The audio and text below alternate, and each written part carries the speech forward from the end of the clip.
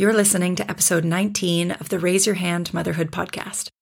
Hey guys, today's episode is sponsored by This Mama Means Business podcast and its lovely host and upcoming guest of the pod, Kylie Kelly. When you finish listening today, make sure you check her out. Welcome to the Raise Your Hand Motherhood podcast, a place where you just might find or hear a tiny piece of your motherhood reality. I'm your host, Raylan Minka, an educator, writer, and emotionally frazzled toddler mom. If you've ever felt lonely in your motherhood journey or asked yourself, am I the only one experiencing this? Then you, my friend, are in the right place. Each episode focuses on a different but common motherhood struggle, where we discuss the ups, the downs, and the WTFs with moms from all around the world.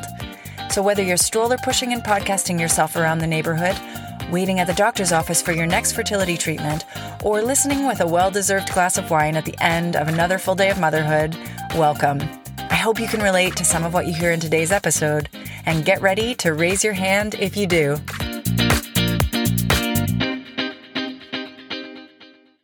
Hey mamas, welcome to the show. I'm your host, Raylan Minka, and in today's episode, we're talking about blended families and the challenges and complexities that come with being a co-parent or step-parent within them. I'm joined by Amy Stone. She's a life coach, blended family expert, and ninja-level communicator. She helps parents and step-parents in blended families to find and create more joy and happiness in their lives and their situations.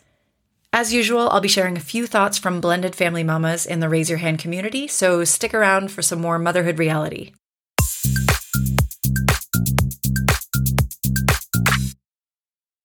For joining me, Amy. Thanks for being here. I'd love to just start off with some general introductions. Can you tell me a little bit about yourself, who you are, what you do, your passions?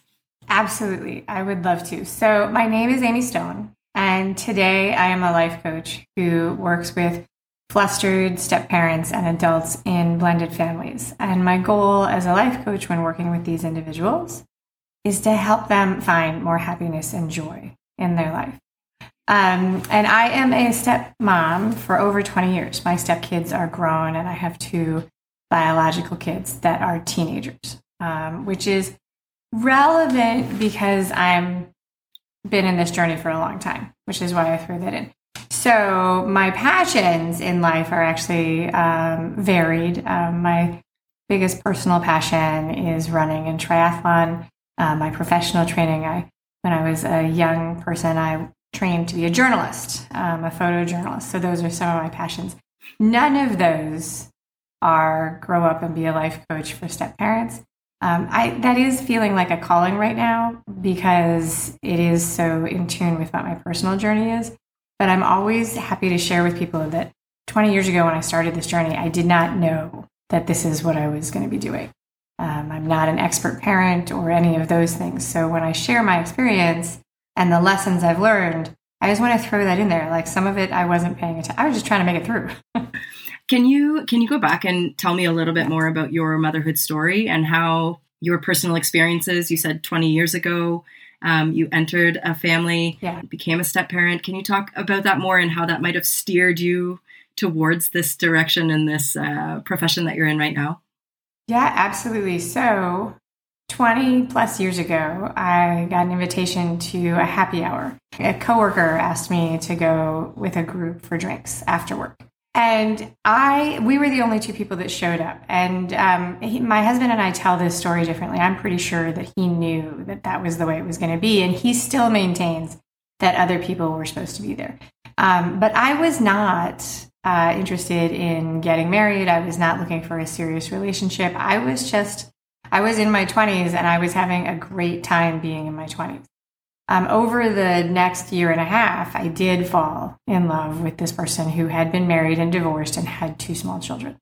And it wasn't intentional. It wasn't anything that I sought out. Mm-hmm. And when I became a step parent, I had that worldview that many of us do in our mid-20s, which is that I was pretty sure I knew what I was doing and what to expect. And for any of your listeners who are in your mid-20s, you might be feeling that, and that's like a totally wide, encompassing, common view. But those of us who are older can look back and realize that we were totally wrong. Mm-hmm. I had no idea what I was doing. I just didn't know it.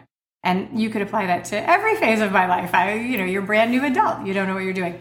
So it wasn't something that I thought a lot about. My parents are divorced. So I didn't have any preconception of what it should be. And that's probably one of the reasons. I can also look back and see that there were people in my life who did point out that this might be a tough journey. And I didn't really want to hear it. Okay. And so that's the start of my journey. How early was that in the relationship, the dating or whatnot, that people were maybe starting to point that out to you?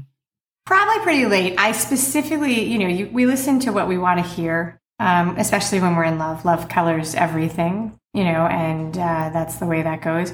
But I do remember my mom specifically saying, "Are you sure you want to take this on?" Mm-hmm. And when she said that to me, I thought she was judging me as a young adult. And now looking back, I think that probably she was really saying, this is going to be a lot. Like, are you, but I couldn't see that then. And now I equate that to the same way before you have biological children, people tell you that you're not going to get any sleep. Mm. And, they tell us, and we know, and we think we know what's coming. But then when you get in it, you realize, oh my gosh, I had no idea what this was. But it's not because people didn't tell us. It's that we didn't have what we needed to understand what it would be. Yeah, you just didn't understand, have enough information. Right. So what were the biggest struggles that you faced as a step parent in those sort of first years? So the biggest struggle that I faced, and this is through the lens of looking back at it from a long time ago, I was generally overwhelmed and discontent. And the way I describe it now looking back is that what I thought my life would be like, my expectation of what it would be to be married in a family with stepkids was completely different from the reality of what it played out on a day-to-day basis. And none of the tools that I had in my toolbox as a young woman were working to make it better. And so that caused frustration and discontent. And also I was given what I can look back now and see was advice that did not work for me. And I still hear the advice given to others in the same way. And so I give sort of contrary advice to the people that I work with. And what was that advice? So there's a lot of advice that is given to people who are entering blended families to step back, to really take on a sort of a caricature of yourself. Interesting. To prioritize the other family and the needs of other people. And even, for the stepmom to actually take it upon herself to bow out of parts of the first family life. And this may work in some situations, but it left me feeling very much like a second-class citizen in my own home. And so it was really, really harmful for me. And my happiness began when I actually did the opposite, which was leaning into, what do I need to be happy? Like, where do I fit? Wow. Thank you for sharing that. That I had never heard it really expressed like that, but I can see how that maybe feels or felt at the time. Right. Yeah. No, it's pretty common. People are told, leave the house when the stepkids come over. Oh. Right. That's pretty, so it's like, hey, if you're uncomfortable with them around, go ahead and leave the house. And that does solve that problem. But if you're going to make a family with people and you live in the house, think about what strange advice that is. Yeah. If you feel like your only option is to not be there. Right. Or, take on the role of an aunt, or I was told, take on the personality of a camp counselor. Oh, wow. And that actually did work. Okay. Right. It did work. I think the kids were happy, and I think that my husband was happy. And the person who wasn't happy was me. Okay. Do you mind sharing a little bit about what I heard you use the term first family, what the first family dynamic was with your partner and maybe his ex, and maybe custody? Like, how was that working in your family unit? So I'm actually really lucky. The mom of my stepkids is very involved as a primary caregiver, and the relationship has always been cordial. There are always issues, right? Because it's a complicated situation, so there's always communication that needs to happen. But there was a level of civility and compassion that was always there. And the adults, the parents, the biological parents of my stepkids are very, very involved. So they had a pretty traditional divorce arrangement where my husband's job was such that he was not a weekday parent. So it was like one night during the week and then the alternating weekends with the kids. And that is still true. This past weekend, we just were all present for my stepson's wedding and we were all there. And everybody was involved. So I'm very lucky from that standpoint. And I'm also very compassionate with the reality that it takes all the people to agree that that's the goal. Yeah. And that there are many situations that are much more complicated than that. Mm-hmm. And where was it, Amy? You spoke at the beginning of the interview about how you studied photojournalism and you have these other really strong passions. Where was the moment in your motherhood story where you sort of went, okay, no, I want to become a life coach and I want to help other women who are going through this same thing as me? That's an excellent question. I love the way you phrased it. So I was running my house, raising the kids, being a stepmom, and my hobbies were running and triathlon. And so eventually somebody's like, hey, you should, be a coach for runners and triathletes. And I was like, oh, no. And then they asked a bunch of times and I was like, okay, fine. So for about 7 years before this, leading up to the pandemic, I had a side hustle of coaching runners and triathletes. And what is funny about that is that I loved the talking to people and coaching, but I was actively training for my own events. So I didn't do the thing in that business that everybody always wanted, which was I wasn't actually leading group workouts. Okay. And so people would hire me and I was like, yes, here's your instructions. And they were like, will you hold me accountable? I was like, I'm happy to teach you how to be accountable to yourself. Yeah, right. Are you doing any swim workouts? No. And I once hired a business coach for that business who thought it was hilarious. He's like, I can't believe that you have this thriving business and you don't do the thing that people want you to do. And I was like, I know. But when we went into the pandemic, all the races shut down. And I signed up for a life coaching certification because I wanted training in helping my runners and triathletes with their motivation and things. And I realized I didn't have the skills to do that. And I was very passionate about those things. I'd love to talk to people about that, but that's different from coaching people on those topics. So that was the drive that got me into life coaching certification. I have worked with life coaches for several years before, not actually as a stepmom, though. When I was an early stepmom, I worked with therapists primarily. I didn't know that life coaches existed. Right. I think that maybe if it was today, I would find myself with life coaches. So then as part of the life coaching certification, that's a really, really, self-exploration journey. Mm-hmm. And I made the decision to stop coaching runners and triathletes.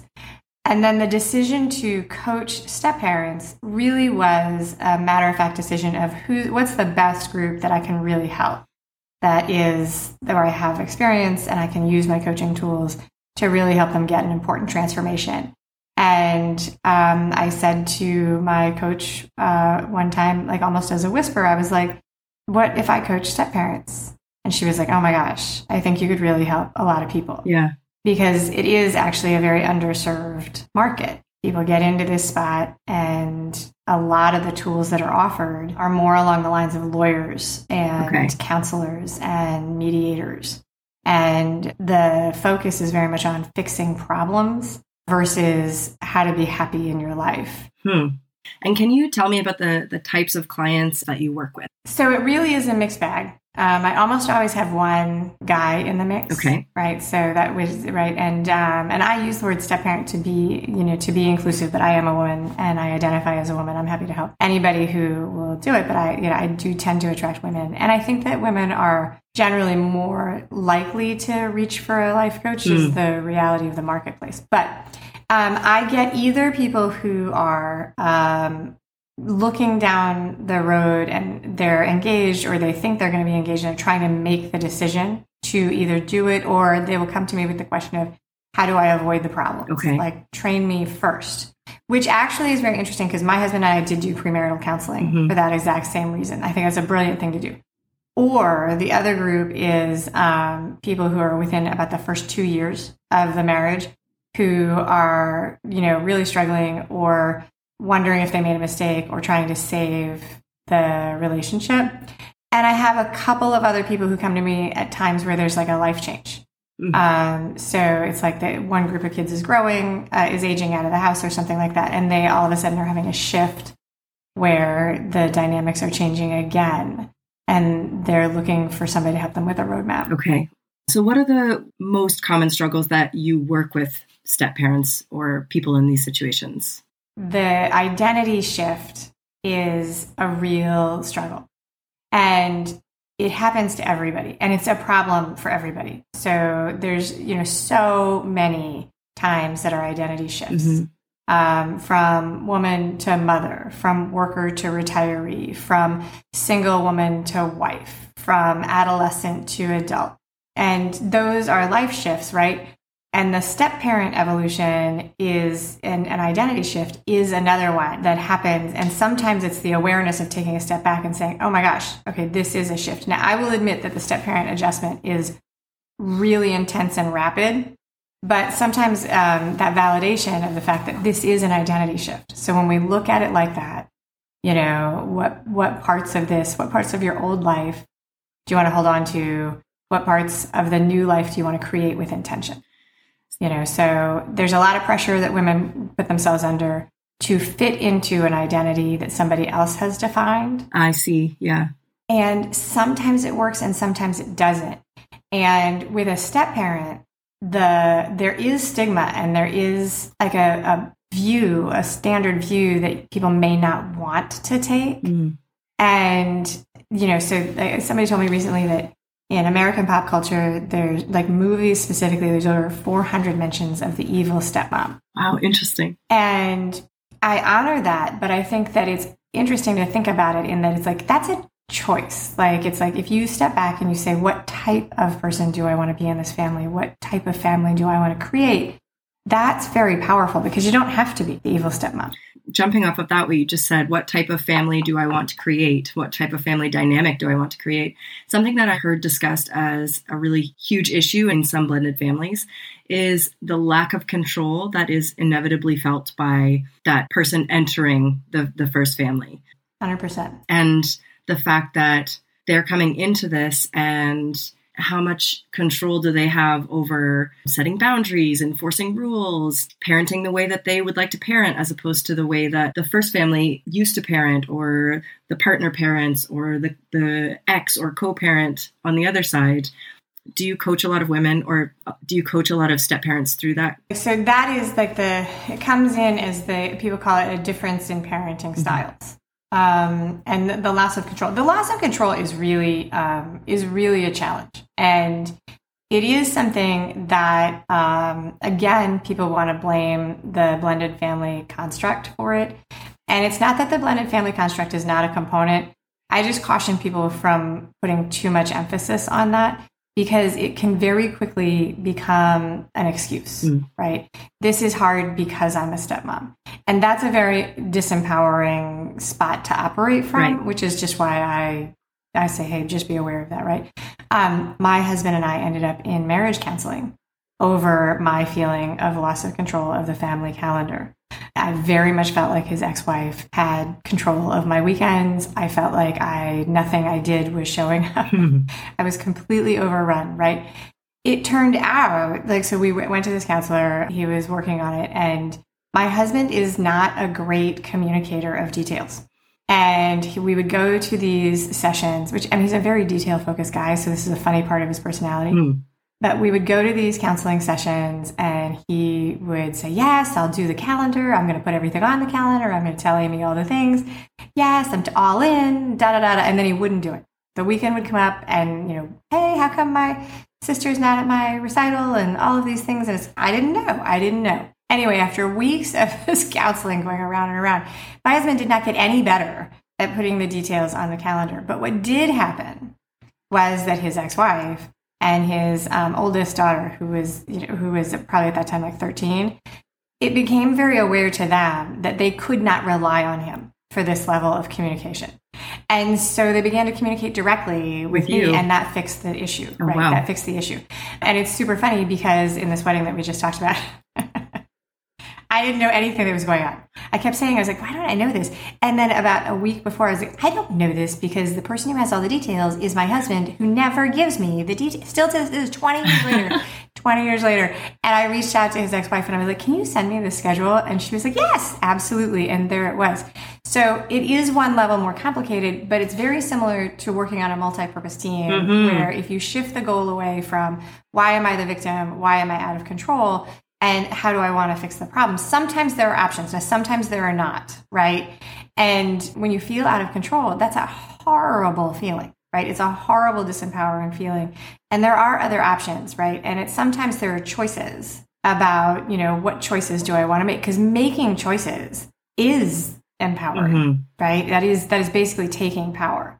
So I'll give you, just this morning, somebody came to me with this. And she was feeling very victimized because she is being asked to take uniforms to the children.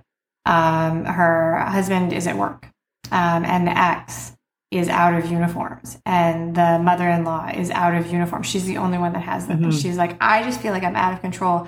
I don't have any, say in this matter. And I said, okay, that is a choice right there. That's the thing. You are seeing yourself as a victim. Right? Because you do have the choice to just not do it. The kids would go to school without uniforms, right? You do have the choice to say, okay, I'm unhappy about this, but I'm going to do it. I'm going to choose to do it. I'm the only one who has the uniforms. Do I want to make this choice? But that is the choice. And seeing it is where the recovery begins. Yeah, I really want to jump off of that as well. And I was going to ask you, you state on your website that you help your clients remove the things that they want less of in their lives, like drama and stress. And this point you just brought up of having a choice, and I can feel like a victim, or I can choose to feel a different way, or I can choose to react to this situation in a different way. How do you work with each particular client or step parent to figure out what their needs are? And every step family has such a different dynamic. So, of course, there are going to be situations where it's not so harmonious. Right. It's a little bit more acrimonious. And if someone coming to you really wants to remove drama and remove stress from their lives, but they are only in control of their piece, and maybe a big piece that they're not in control of doesn't necessarily want to help them resolve that, what do they do? Where do you go from there? So that is, that's a really grown-up problem. When I was a kid, I really thought that being an adult would be much easier than it is, I'll be honest. And one of the misunderstandings of adulthoods that I definitely had was I thought that the good choices would be clearly different from the not so good choices, right? And my lived experience is very much different than that, right? And if you've got a sick kid in the middle of the night, I wish that there was an easy choice there, that you didn't have to be up all night with the sick kid and deal with it. But the choice there is really deal with the sick kid and be unhappy about it, or deal with the sick kid and then just be honest with yourself that it sucks. But it will probably end, right? And so the way I deal with it as a coach is that we take some time and we figure out what is happening in the family. Like, who are the people and what are the relationships and where is the drama coming from? Because in all families, blended, otherwise, all work groups, all co-op associations, the dynamics that create conflict tend to fall into some categories, right? People fight about money, people fight about control, people fight about trust. People fight about, feeling disempowered and not being able to make choices. Those are common in just groups. Like, those happen in work groups and, everywhere. Like, and in a blended family, you do have complicated things because it's expanded. And so the struggle between, hey, nobody's doing what I want, everybody's choosing to do what the other person wants, is a hard one, because what's important to me is important to me. And I come to this from the idea that your happiness, your personal happiness, is the worthwhile goal, right? And the challenge there, though, is that the happiness of other people is also valid and their worthwhile goal. It just doesn't have to be your goal. Removing the responsibility of taking over somebody else's happiness is like a really big thing, right? Like, why do you feel the pressure? Like, what is making you unhappy? And then removing that and then creating space to ask the question of, what do you want and why do you want it? And then setting up the framework to make that happen. A lot of struggle in families comes down to people not being willing to have hard conversations and not knowing how to have hard conversations. So if nobody ever teaches you how to talk about money, maybe you don't ask, or maybe you don't know, or maybe you only know how to fight. And so, but you should be able to talk about money in your house. Like, it's a huge thing, right? You should be able to talk about money. So those are some of the ways that I do it. My husband is like bobbing his head along right now as he listens to this, because this is something that that I have an issue with. I have a hard time talking about money, and he says it's just something that we have to talk about, and we just have to get through it. Right. And having permission to do that. So one of the huge ways this comes up is in chores in the house and behavior in the house and things like that. And the stepmom wants to have more control and do more things. And it's a process, right? It's a process because you are stepping into an existing framework, like with invisible culture, right? It's like you don't know the rules. And they don't know that they're breaking your rules because they don't know your rules. Mm-hmm. So the example I give for this for people, because once you realize that there are all these hidden rule books, then you can begin to say, oh my gosh, what is going on, right? So you might feel very offended because people are not behaving the way you want them to. I felt very, very upset that my stepchildren, when they were little, were not as quiet as I wanted them to be. And I have learned now that they were just children. So in my family, I grew up in a small apartment, and we were very quiet at night. Okay. Like, we had all these like rules. We were quiet at night. My husband's family is not at all quiet. They make all this noise. They don't even know they're making noise. I'm like, why? What is up with you people? Why are you so loud when other people are sleeping? They don't even know, right? They're unaware that they are breaking my invisible rule. And I was unaware that I had an invisible rule. Oh, okay. But once you know, like without blame or anything like that, once you look at it and it's like, you're like, oh, they're constantly breaking this rule. What if there's a chance that they don't know that this is the rule? What if you said, hey, I like it to be quiet at night. Why are you opening and closing all of the cabinets at 11:30?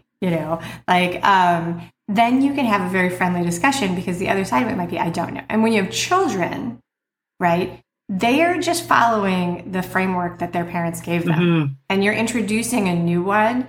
And so you can do that by honoring the existing one. It's like, hey, in the old house, in the old framework, right, like this may have been this, and so on and so on. I'll give you an example from my own family. My stepdaughter and I used to fight about sitting on the couch.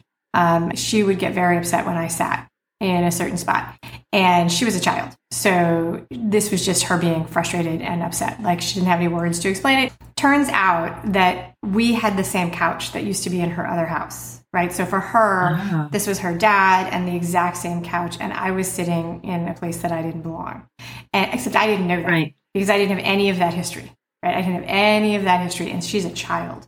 She doesn't know that, right? And so I remember the therapist being like, hey, have you tried sitting in a different spot on the couch?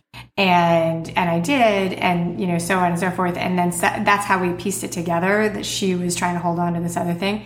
The way we actually solved it was by buying a new couch. Oh, yeah, okay. Right, by buying a new couch. And so it's like you go through this process of, blending is a terrible word, because it means if you think about a blender, you chew it all mixing it up and mush, right?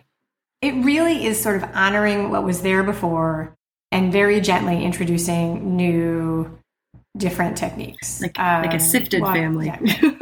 Right. I think of it more like a tapestry. Like you're sort of weaving a tapestry. This thread was over here and now it's over there. The reason I love that is because the threads never come together. They're like side by side. And so piecing out together the things and honoring the different, I don't know, it works well in my mind. Yeah. So I feel like I'm piecing together from the conversation that we're having, that you're helping people a lot with learning how to communicate and have difficult conversations sometimes, and also learning how to let things go sometimes. Yeah, sometimes, which is really hard. Letting things go is really hard. So I have a foundational belief that most people really desperately want to be seen, heard, and feel valued and loved. And so when we get these feelings of discontent, it's like, tuning into where are those things lacking can be really helpful. And it's not always easy. That's not unique to blended families. Parents of adolescents go through a lot of struggle letting go. It's really hard to let kids make mistakes and experience the ramifications of their poor decisions.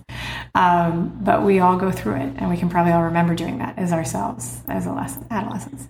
And so in a blended family, allowing the other people to be themselves is a piece of the puzzle, right? Is a piece of the puzzle. So allowing them to have the relationships with everybody else in the family is equal to allowing yourself to enjoy the experience, right? Which that sounds like it doesn't make any sense, but the kids deserve to be happy in the family, and you deserve to be happy in the family. So figuring out what both people want and what they expect, and how those two things can interact, and where they need to be separated. That's the process, right? That's the process. There's something that I would like to, just one more thing I'd like to go back to. And that is when you became a parent yourself. So you were a step parent first. And when you became a mother yourself biologically, how did that shift the way that you viewed your family? How did it shift the way that you parented or mothered your children? Oh, huge, right? So one of the things that I was stunned at how hard the parenting piece was, just how much time and physical energy it takes. and it gave me a lot of awareness to why my husband and his wife had been making decisions. And so one of the things that step parents are very child-free step parents, right? Because people who step into step parenting who already have kids, they don't come to it with this perspective, right? But, there's a lot of, well, why do they do this? Why do they do this? Why aren't they doing this? Why aren't they doing more? And when I became a parent, I was like, they're not doing more because they're exhausted.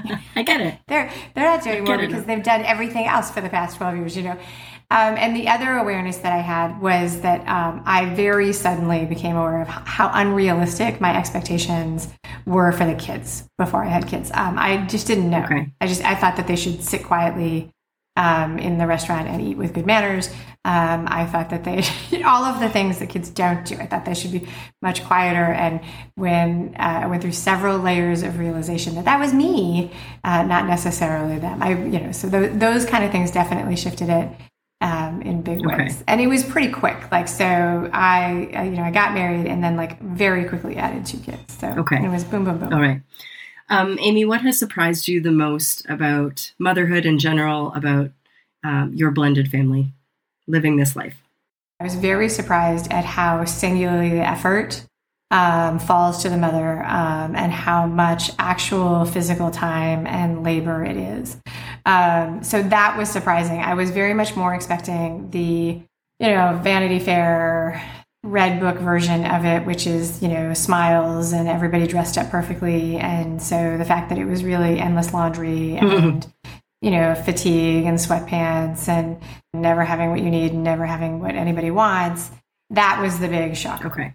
For me. And then how that impacted me and what I do and with step parents is the ability to be compassionate about what other people are going for. It's very easy to judge what people are doing and not doing when you haven't walked through it.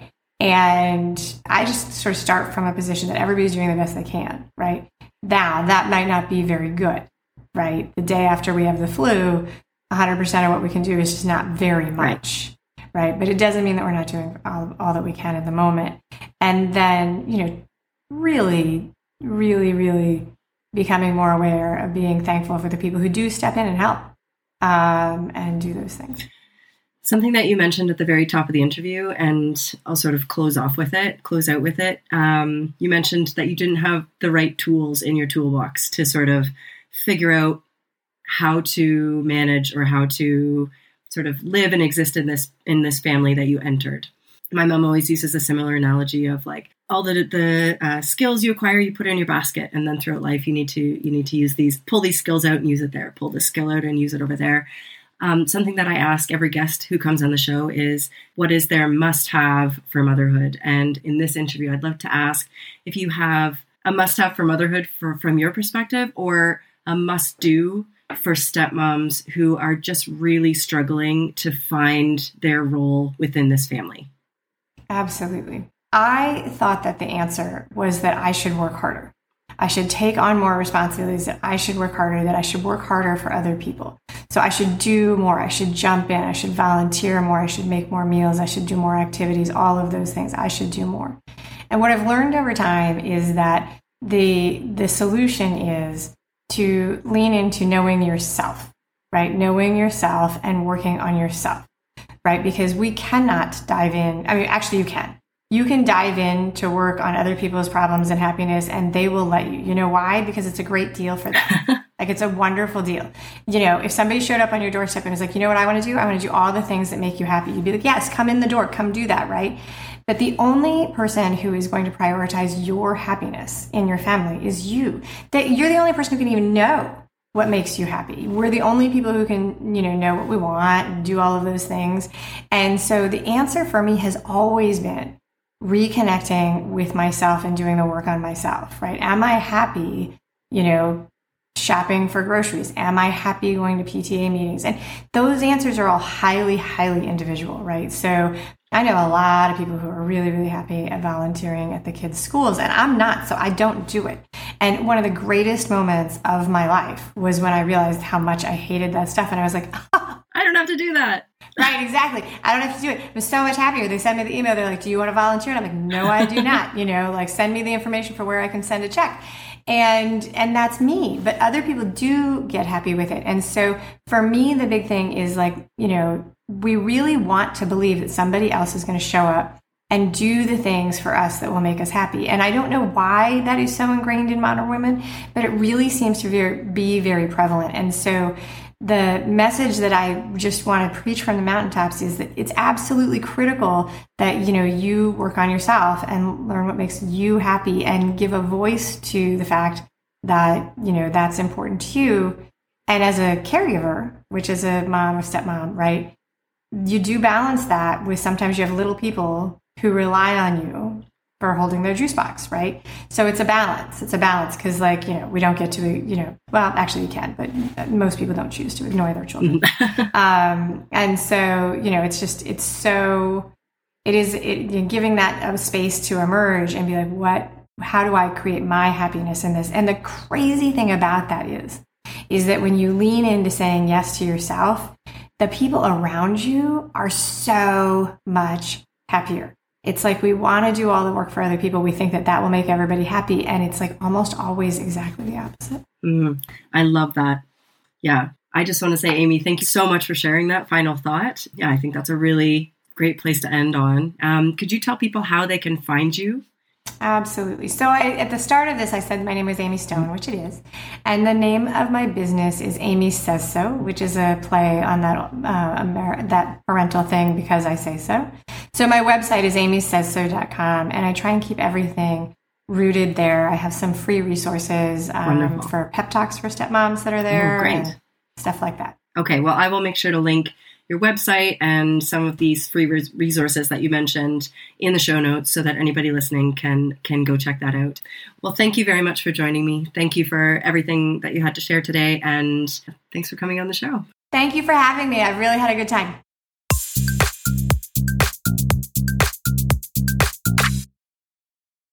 And now for some blended family thoughts and insights from a few moms in the Raise Your Hand community. To start it off, I know for sure there is no manual for easy co-parenting. As much as there are books and tools that you can use, it is totally up to the dynamic of the relationship to make a co-parenting relationship successful. Communication is the biggest tool and greatest asset that you can have. So if you can develop a stronger sense of communication and figure out what your best modes of communication can be, whether it's through email, text message, even face-to-face. I know it's a challenge depending on whether the relationships are high conflict or not, and if they're amicable, and whether there's other partners in the mix or other children in the mix. I know that communication is the biggest tool to making an effective co-parenting relationship. And then a mutual respect for new partners, new relationship dynamics. And as the child changes and as the relationship changes and as they grow up, there's going to be ebbs and flows, and there's going to be dynamic changes in the relationships with each parent. And if everyone can just be on the same team, we can put our hierarchy or our power struggles aside and move forward with it all with the goal of the child in mind. When I became a stepmom, one of the many things that I had to learn was that I didn't have any control around what happened at the other parent's house. That was a real struggle for me, and it took a lot of work to let that lack of control go and to have peace with it. It seems easy enough, but when you don't agree with something that's happening at the other parent's house, or you don't agree with something your partner has said or done with his kids, it can become quite difficult to stand back and let it happen, especially for me, someone who likes to have control. My partner and I communicated about what happened at our house, and sometimes I had a say and sometimes I didn't, because he was co-parenting with his ex and he had to have a positive relationship with her. And that lack of control was really, really hard for me. One thing I expected and knew before entering a step-parent role was that you have to be careful what you say in front of the kids. I always knew it was important to respect the other parent and to never make any disparaging comments in front of the kids. But what I didn't expect was when those comments would be made at the other house about you and how to handle that when your kids tell you. It takes a lot of strength to react in a way that's respectful to the other parent and yourself. One thing that has helped me is by coming up with phrases that I would say. So for example, I'm sorry they feel that way, or it's unfortunate that they feel the need to judge me, but all I can do is control how I react because I can't control how anyone else behaves. It is definitely hard to hear those comments being made, but all I can do is focus on how I react to them. I think no matter what, throughout this process, seeking a registered psychologist or family therapist has been definitely the most important tool and could be the most important tool that you could have just for support, guidance, how to navigate all the challenges, even celebrate the successes. I think communication is the biggest tool and hardest piece of co-parenting, especially if parents aren't on the same page with their co-parenting values. And that's the biggest thing to continue building, and that will always be a challenge in any co-parenting relationship, no matter how many years you've been separated.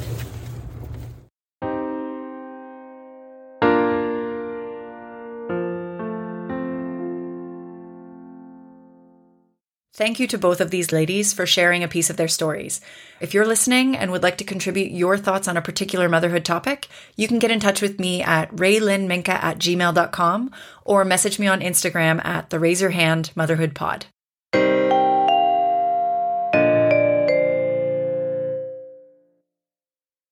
Thanks again for hanging out with me, mamas. I've got a lot of ideas and episode topics brewing for 2023, so I hope you're game to come along for this ride with me. If you're not already a part of the online community, make sure you check out the links in the show notes to join on Instagram and Facebook. Come say hi, meet some other really cool moms, share some laughs, drop some mom truths. It's where I'll be sharing more about some upcoming projects that might be of interest to you, so I hope to see you there soon. All right, mamas, enjoy your day, your night, or wherever you currently are in your motherhood schedule, and make sure you tune in again soon. Until next time.